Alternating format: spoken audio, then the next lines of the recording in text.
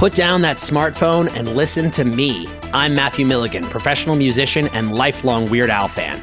Each week, I'm joined by professional podcaster and close personal friend Matt Kelly to take a dive off the deep end into the vast career of pop culture icon Weird Al Yankovic on our show, Weird Algorithm. Along with some very special guests from the worlds of music and comedy, we tackle every song, every television appearance, and every bit of sketch comedy Al has produced in chronological order, covering the good old days of My Bologna and Eat It, the fun zone of tacky and white and nerdy, and everything in between.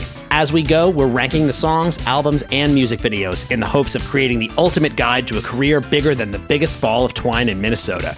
So the next time you're having one of those days, stuck in a traffic jam, wondering why does this always happen to me, just kick off your sneakers and stick around for a while because we've got it all on Weird Algorithm, available wherever you get your podcasts. And now you know.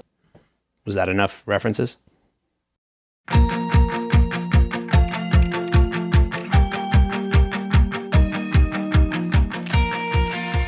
Are you a fan of young adult novels? Have you ever wondered the stories behind the people who wrote your favorite young adult novels? Then join author Eric J. Brown And Alyssa Lube of Netflix's The Circle. every other Tuesday on YAOK. Available on all podcasting apps. Woo!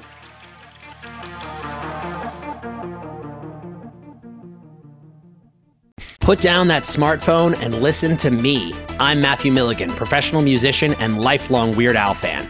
Each week, I'm joined by professional podcaster and close personal friend Matt Kelly to take a dive off the deep end into the vast career of pop culture icon Weird Al Yankovic on our show, Weird Algorithm. Along with some very special guests from the worlds of music and comedy, we tackle every song, every television appearance, and every bit of sketch comedy Al has produced in chronological order, covering the good old days of My Bologna and Eat It, the fun zone of tacky and white and nerdy, and everything in between. As we go, we're ranking the songs, albums, and music videos in the hopes of creating the ultimate guide to a career bigger than the biggest ball of twine in Minnesota. So the next time you're having one of those days, stuck in a traffic jam, wondering why does this always happen to me, just kick off your sneakers and stick around for a while because we've got it all on Weird Algorithm, available wherever you get your podcasts. And now you know. Was that enough references? Hey, Horror Movie Night. I just wanted to drop a little bonus episode because a good friend of mine, someone that I've known since I was 16, so I'm thinking you were probably 14-ish, has a book and is going to be available in just a few months, and I want all of you to go out and get it. So we'll get to talking about that book in just a second, but before we hit record, we were geeking out about the Friday the 13th children's novels. Children's novels, even though they're... Yeah, I guess they're young adult they're pretty novels. much as violent as... Well, I should say that because my book's pretty violent too, so... Yeah, sorry. But I think that what was cool, what I was going to say is what was cool about those books, and maybe it was just because at that time I was also reading like Goosebumps and Bone Chillers, which was like the second-rate Goosebumps books. I'm not sure if you remember Bone Chillers I think at I all. still have some. Is that the Franken-Turkey one? Franken-Turkey's one of them, yeah. I still have some of those. My favorite was Little Pet Shop of Horrors. I was a big fan of that one. I actually just read one of them recently, and my takeaway, I actually texted my brother and was like, yo, this book kind of sucks, but the setup to this book is amazing, and like we could make a movie out of it. Because it was about a group of kids in Florida. Of course. And they Florida. lived right by, like their school was right by a swamp. And a hurricane is coming. So everyone's supposed to evacuate the town. But these two kids think that it would be cool to ride out the hurricane inside the school by themselves. And while they're there, they see a monster come out of the swamp. Ooh, that is a cool setup. And then everything, like, they get out of the school perfectly fine, and then it's like the monster starts posing as their teacher, and no one believes them. But, like, I was like, no, scrap Oh, that. yeah, that's bad. Do a full movie where it's, like, two kids trapped in a school that's being stalked by a monster outside of it, and, like, you use that hurricane subplot so there's nobody around, and then you add in, like, a police officer that's, like, looking for the kids, and he gets, like, they're just watching people get slaughtered outside of this school. It's like And- Crawl, but with... a monster. I wanted to like Crawl so much more than I did. I love the setup, and then I remember just kind of being like bored of it midway through. Same. I watched it on a plane, and it kept my attention on a plane, and I was like, this is fun and stupid. I watched it opening night in a movie theater during a flood warning. So, like, the circumstances couldn't have been better for it to be terrifying. And it still wasn't. And it's still, like, I was just like midway through, I'm just like, these CG crocodiles are kind of getting, they're looking worse as the movie goes on. And it was just like, how many fucking times can these people survive being attacked by these crocodiles? Like, that was Yeah. like where I was starting to get over it. And the only part I really loved was like when they've like already established at this point that the crocodiles can hear you in the water. Yeah. And then the rain stops so they can't move anymore. Yeah. And that's the only part I liked is when the Yeah. eye goes over them. I'm like, ooh, this is interesting. It was and such they're a like good trying to do concept. this stuff. For sure. But what I was going to say back to the Friday the 13th books is you go through those bone chillers and those goosebump books where, like, at the end of the day, everything's fine and Yeah. no one really dies. And then, like, those Friday the 13th books, it's like every other chapter someone's getting slaughtered. Yeah. And they don't get into detail with it, but it's like there's a body count, and it's a pretty hefty body count. And sometimes they do describe what's happening to the victims. I remember that. I think I reread the first one a while ago, and I was even then I was like, wow, this is surprisingly violent for a 90s children's book. And I like that, you know, like Jason Goes to Hell is a questionable movie to Of people. course it You know what I is. mean? But like it's a very divisive movie. But I like that they kind of took the concept of like Jason is an entity that can possess a body. Yeah, but it was his mask. And went with the mask. Yeah, like anybody who puts on the mask. that makes more sense than having to like Eat make its out heart. with somebody and spread whatever demon thing comes out of their mouth. Yeah, so I'm doing on August 13th. It's Friday the 13th, right where you're sitting. I'm going to watch all 10 movies live streamed with different guests. And man, that ending the night with Jason Goes to Hell into Jason X is a real, like, I that genuinely love Jason X. I think it's I- a good movie I- because it's stupid. I want to like Jason X more than I like Jason X. It's so stupid, and it knows it's stupid I because think it's that's my Jason problem. in space. I think that's my problem is that it's too in on the joke at times. There are great moments in that. Like I can never deny, you know, The, Frozen face yeah. smash, good stuff. Or the virtual The reality. virtual reality scene. Yeah, like there's really good scenes. I also think it's just how Wait, hold on. The part where she like kicks him off of a catwalk and he lands on a giant screw and goes, "Get screwed," or something like that. And he like slides down slowly.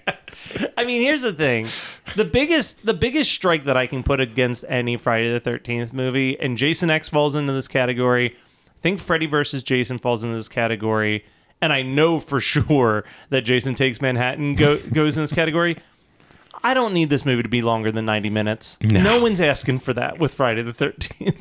Like, just get it. It's quick and done. That's why people like these movies. What's the original even? The 90 original minutes? one's like 80. I'm pretty sure it's like 80 minutes, like Yeah, it's 82 like 88 minutes or minutes. something. A lot of them are right in that like 80 to 90 minute range. And then all of a sudden, like Jason Takes Manhattan comes out and they're like, we need almost 2 hours to really tell almost this story. 2 hours, and only 10 minutes of it is he actually going to be in Manhattan. And let's also ignore how they get from a lake to, To New York. Manhattan. Listen, see, this is the thing. I think I like Jason Takes Manhattan more than Jason X because I feel like Jason Takes Manhattan falls into that like Troll 2 category where it's like they didn't know that they were fucking up. They were very sincere the whole time. And I don't know, there's something so much more endearing to someone who's really trying. No. And they're Yeah. just striking out. But let's talk about the book because as long as I've known you, you've always been a horror buff. You've been a little bit of a sci-fi buff, Yeah. from what I recall. But like we used to do movie nights constantly. We would go to theaters. I remember you were kind of the person who spearheaded some of the fondest memories I have of high school, which was like double and triple feature trips Yeah. to the movies. And we paid for every ticket. We could have Yeah, easily... we were nice fucking kids because we went up and said, we want these following tickets. We're not sneaking in. We're supporting the arts. Yeah. Meanwhile, the arts were like probably these big budget blockbusters at the time I mean, still. there but we was- did see some. We saw... There was an evening... I remember one of them... I'm pretty sure we did in one day Napoleon Dynamite, Big Fish, and Garden State all in the same day. It's a lot of early aughts Yeah. indie films Yeah. back to back. I was like, we were supporting it, but I know we did Eternal Sunshine. Like there Yeah. was, And it was like we had it so well planned out. We were like, all right, we're going to show up right when it starts, right when the theater opens at 9 a.m. on Saturday. We're going to see this movie. Then we're going to get a quick lunch. And then we're going to come back and do this movie at 1 p.m. and this movie at 4 p.m. And then we're going to go home and probably hang out in your basement or Holly's basement and watch a bunch of movies. Exactly. Like, it was like on every Saturday, 5 or 6 movies just crammed into a day. But it was awesome. I like fondly remember those Saturdays. Yeah. I miss having the freedom to just be like, I'm just going to bounce from theater to theater for the next. And I haven't even, because of the pandemic, I haven't even been to the movies since I think even before last year. I got real sucked in on those when Movie Pass came out, and then it turned into like the AMC and Regal cards. Ooh. Oh boy, with the Regal cards, because you could see as many movies as you wanted in a single day. What we used to do on Saturdays, I would occasionally do on a Sunday. I'd be like, all right, all these movies came out this weekend. Sunday, I'm going to like show up at 9, see one, go walk over to Chipotle and get lunch, and then come back and see 2 more. I think the last movie I saw in theaters was probably the Pet Sematary remake. Oh, that was a rough one. It was, especially since the twist is like, it's so great because they change which kid dies. Yeah. And they kind of give you like more. Having the kid be able to talk about things. Like, that's such a great idea. And they screwed it up. They really fucked that up. And they also ruined it by showing you in the trailer that it happens. Yeah, that was a huge mistake. But like, I think that was the last one I saw in theaters, which is so disappointing. Oh, no. I saw literally up until I would say 2 days before the full shutdown happened. So like March 11th, I went and saw Gretel and Hansel.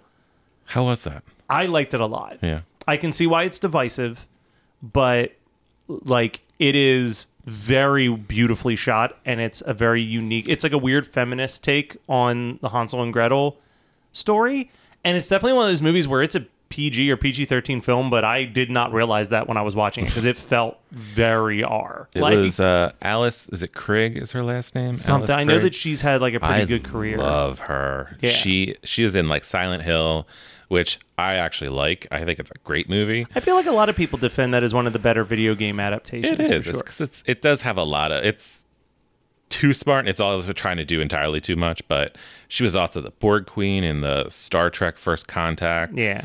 And she plays like she's a good character. Yeah, actor. I think you would like she's in. I love. But then I did return to the theaters finally. I went and saw Cruella. That was my film back in theaters. I watched that on Disney Plus. My friends log in.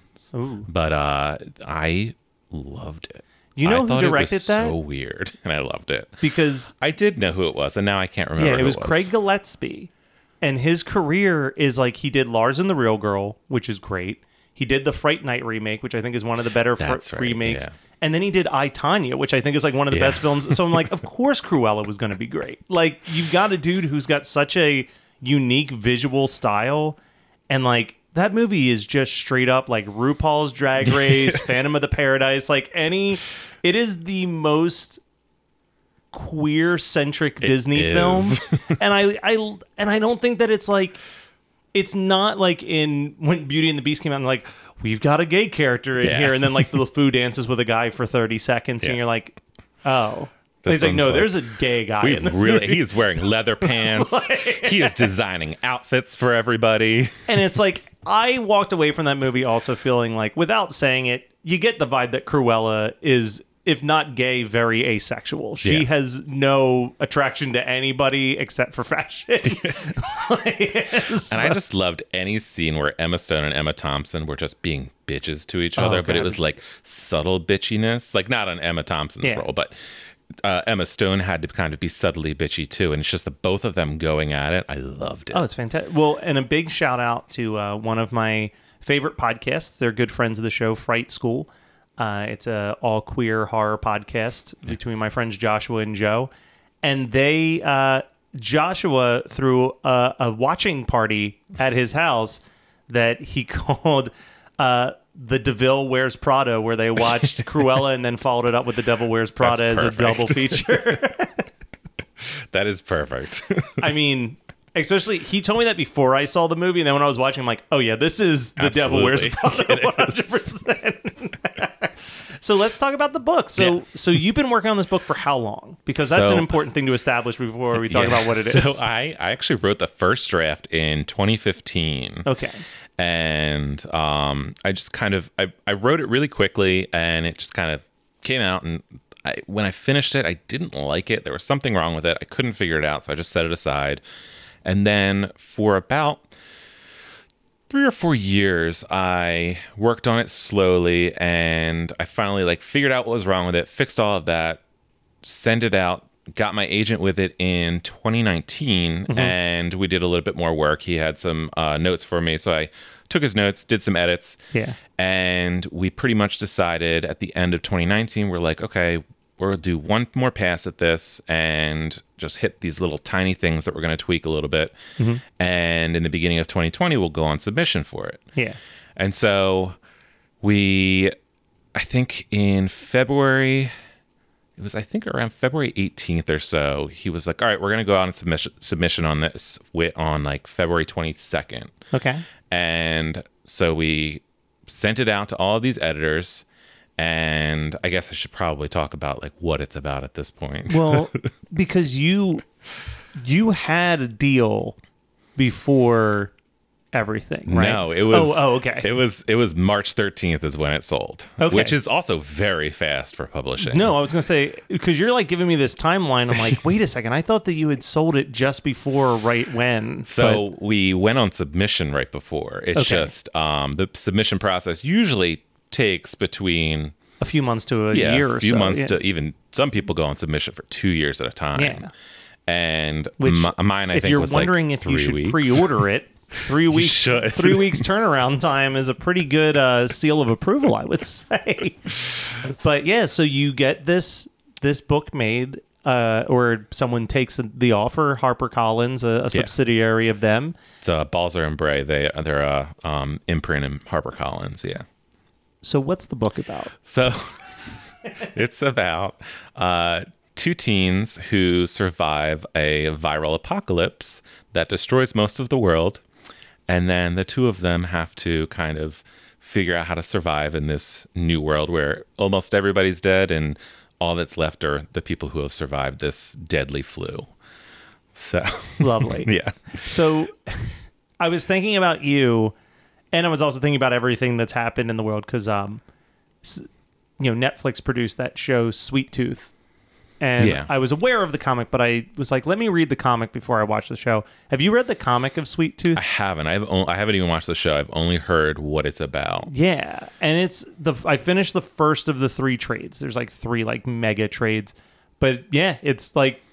I think it's 7 years after They just described it as a random flu that no one could explain killed almost the entire population. Yeah. And any woman who gave birth during that time gave birth to weird hybrid creatures. Oh. And now people are hunting the hybrid creatures because they can't get sick. So they're thinking that if they dissect those hybrid creatures, they'll find a cure. So it's just from the perspective of one of the hybrid creatures just trying to survive in the chaos. But I was like, man, why were so many people thinking about how a viral thing could just decimate us? I mean, it's been there's been a lot of people talking about it for years and years and years, and it's when that happened, I mean, it wasn't a surprise because we know that when Obama left the office, he had a pandemic task force, and someone disassembled it entirely. Someone just came in right as soon as it happened. Just disappeared. So. It was weird. I mean, there has been, and everyone also is talking about especially with the vaccine, which I am 100% vaccinated. If you're not, you should be vaccinated. Yeah, that's the stance of horror movie night. There's all these people who said that Bill Gates is behind all of these vaccination things. It's he is, because he has been talking about this. Yeah. He has been saying that there will be a pandemic, and it's because of global warming. It's because of climate change. It's because there's all of these issues that are coming together. Let me turn you on to a friend of mine. His name is Q, and he believes that all those are made up. Well, he sounds like a moron. So you've got this book. I'm gonna guess what's it? The secret where you put things out into the universe. Yeah. I'm gonna secret this for you real quick. Do it. a quick 3-week turnover, right? You're a film buff. Yeah. If someone is like, we want to option this for Netflix show, movie, whatever, how hard do you fight to like be the person that writes that screenplay or maybe even gets to direct it? Right now, it's 0. I do not want to be involved in it anymore. Because I guess when you've lived with something for 7 years, you just want to be away from it for a while. That's part of it, but it's also so when it sold last year, it sold on March 13th, and it was the first day that Balzer and Bray, my publisher, they were working from home. It was the first day, and even in the email that my editor sent me, she's like, "Oh, we think it's going to be a couple weeks." And even at that time, I was like, "I don't think so. It's probably going to be until like October." Yeah. Now we're more than a year on. Yeah, we're 18 months at this point. But I just kind of was like, "Okay, well, this is all like all this is happening at once. I can deal with it. It's fine." And then when you're editing a book, it's not just you get like one pass, you talk with your editor, and you kind of do whatever the edits are, and then it's done. It was basically all of last year I had to edit this book while all of this was happening, and it was awful. And the other thing that was really annoying about it, so my editor sends, it's a development letter, so she'll kind of list out all the things that she wants me to kind of work on in the book. And in the first one, it was, had COVID-19 not happened, we probably would have been able to get away with this as is. Like, not everything, but like specifically the virus. Yeah. And having lived through a pandemic, seeing how people react, we had to change things to make it seem more realistic. Because if people open up a book and all the things that were in there originally, they're like, well, that doesn't make sense. Nobody did that. We've lived through this. And so that was... But we also didn't want to kind of... make it about COVID-19. Yeah, we didn't want to pull from that. We didn't want to... Because I think everybody's getting burned out on like every TV show and movie having that angle. And there were certain words that I didn't want to use. Yeah. And so I'm like, okay, I'll figure out a way to do this. I'll incorporate some real life things. And I'll also still add some fictional things in. Yeah. And so every time... there were so many notes in while we're doing all these changes to the manuscript where I had to delete something because I would write it in the book and then it happened in real life. Oh no, you had that stranger than fiction thing happening to you. Like, I think we should just change this book title to Jumanji and call it a day. Instead of writing the end at the end, it'll just say Jumanji. And then all of this will go away. It'll be fantastic.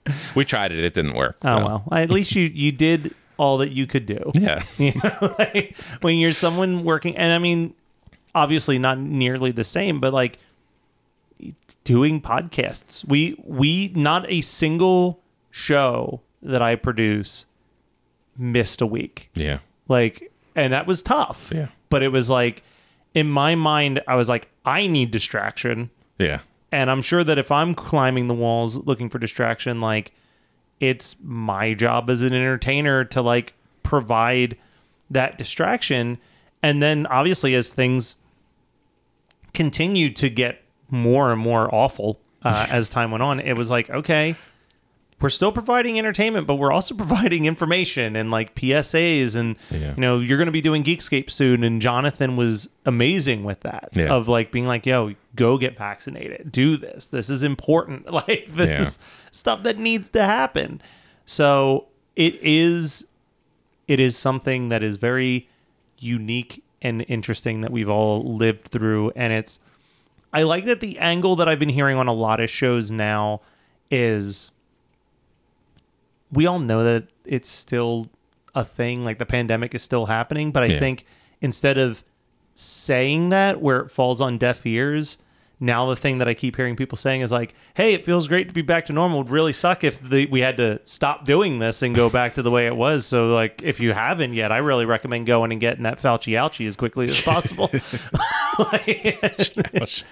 So like, that's kind of the angle I'm taking with it, is like, this is going to sound really shitty, and I'm sure you're probably at this point too. I did everything I was supposed to do. Yeah. I'm protected. I'm dumb. I'm done worrying about you not wanting to do this. Like, yeah, I'm more, the only people that I'm caring about right at this point is the kids who can't get vaccinated. Yeah. If you are an adult, if you can get vaccinated and you have chosen not to get vaccinated, I find it very difficult to feel bad. No, 100%. I know that I should. I know I'm a caring person. No, you are, but still. We've been wanting to do conventions. We've been wanting to travel. We've been wanting to do a whole lot of stuff, and we've done all the things that we're supposed to do in order to do those things. Yes. So if you choose not to do those and you become one of the 99% of the unvaccinated people that are getting COVID. And I know that there are still some people who can't get it in, I don't really know. Like different countries, and there's different, like, it's especially different countries, but I'm not traveling to like those countries, so it's like I'm just trying to travel inside the United States right now. Yeah. But like even I know like one of my siblings, they're expecting a baby in the next month. They're like, I'd really just rather wait until I give birth and then get the shot because I just don't know. Like, yeah, they could say, oh, for sure there will be no side effects if we give you this while you're pregnant, but like. Yeah, there also could be. Yeah. So why not just have the natural birth and then like a week later, boom! Like let's get moving. During the natural birth, as soon as the baby's out, you just go now. Do it now. Yeah, you're already in enough pain. What's the worst that can happen? And you're already in the hospital, so you're there when it's really shitty. But hopefully my book does get option, but if that happens, I feel like at this point I don't want anything to do with it. It could change, but I'd be like, you go do it and take all of that and make it whatever you're going to make it into. But I feel like with it's like Stephen King has said that he likes kind of giving a lot of power away with his books. He just like signs the paperwork and says, make it whatever you want. Yeah, and he has those $1 deals with like college students and stuff, which I think is awesome. Stephen King is a really awesome person. He is. As much as we can trash some of his later novels. Like I like some of his later stuff. I mean, I like Cell a lot, actually. I like Cell. Yeah. I think that one's fun. I like Doomakey, which nobody ever reads. I thought it was great. I mean, I've read strange. I've tried to read all of his stuff. I know I've read Doomakey, but I don't remember too much about it. And I think 11/22/63 is his best book. I agree with that. That book is. I think that he tends to. How do I word this? The thicker and longer his books are, the more I expect them to not really satisfy, because I feel like he lacks editing himself a lot of the time.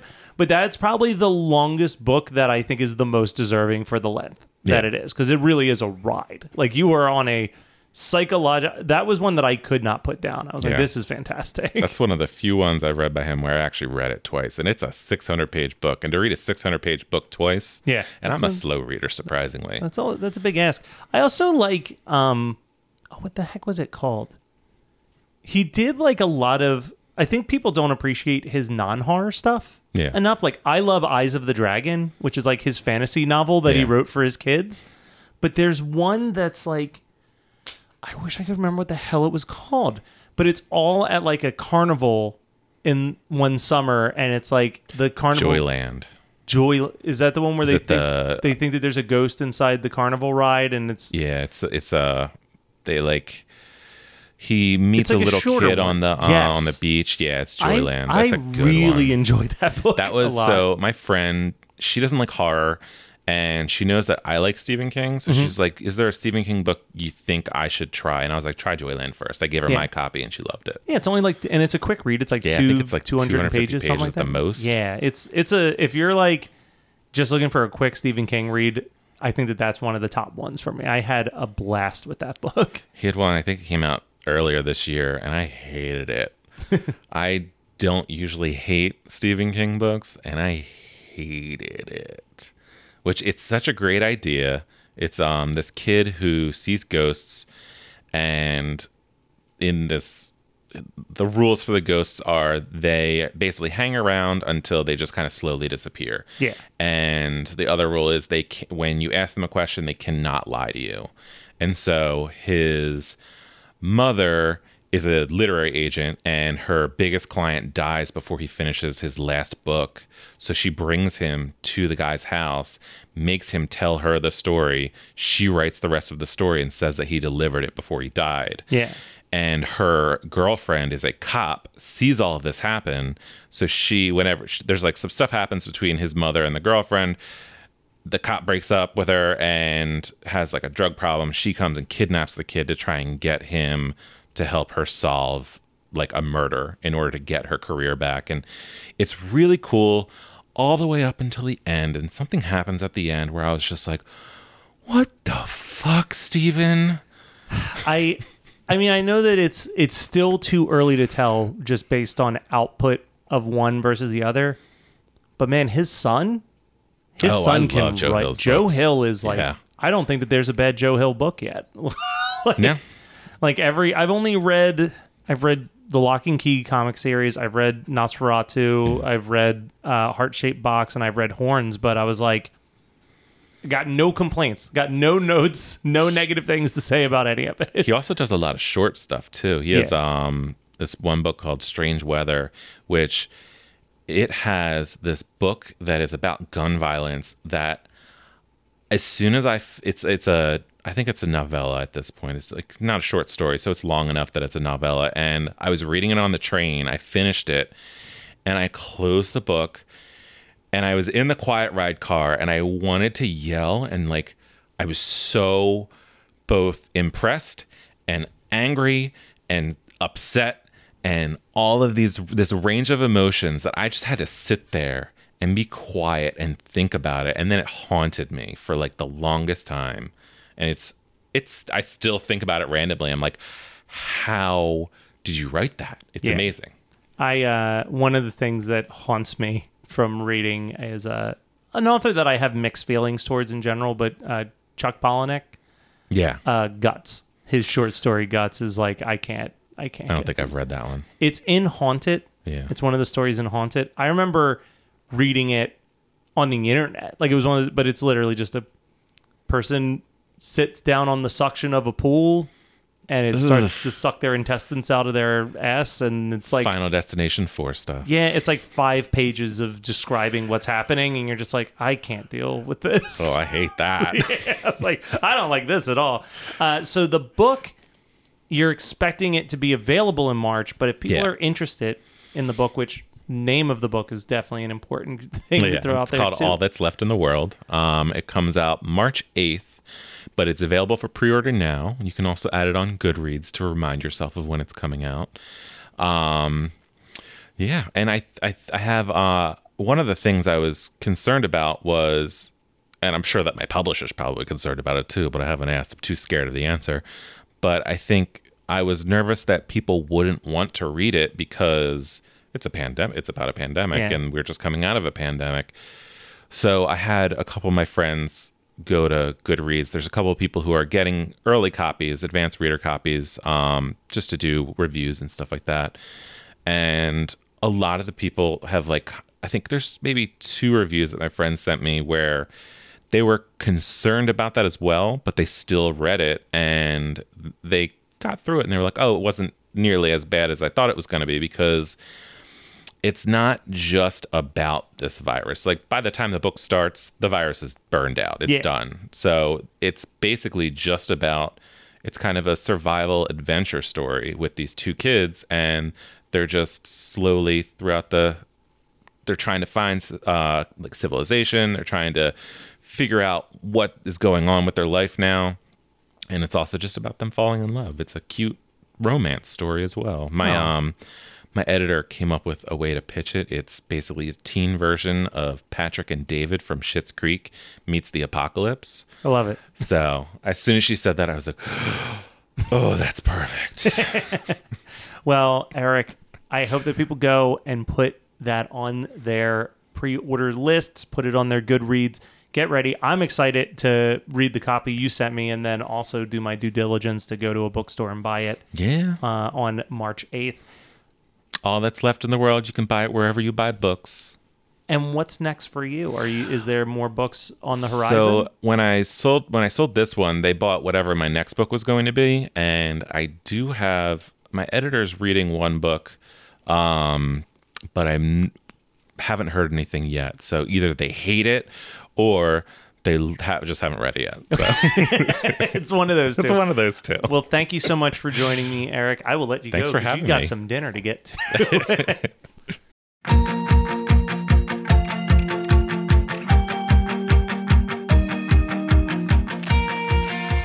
Are you a fan of young adult novels? Have you ever wondered the stories behind the people who wrote your favorite young adult novels? Then join author Eric J. Brown And Alyssa Lube of Netflix's The Circle. every other Tuesday on YAOK. Available on all podcasting apps. Woo!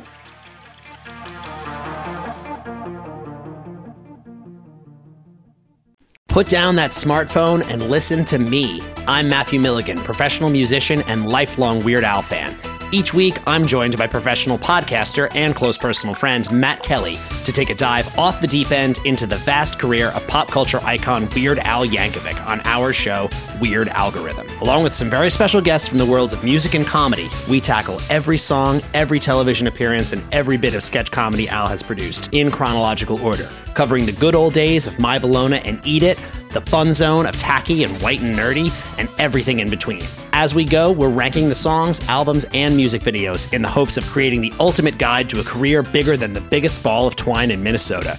So the next time you're having one of those days, stuck in a traffic jam, wondering why does this always happen to me, just kick off your sneakers and stick around for a while because we've got it all on Weird Algorithm. Available wherever you get your podcasts. And now you know. Was that enough references?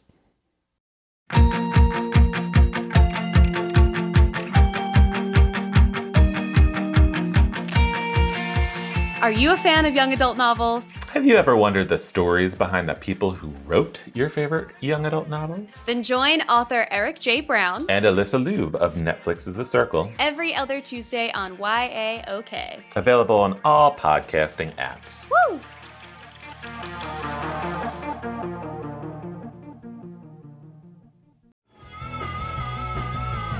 You're listening to the Geekscape Network.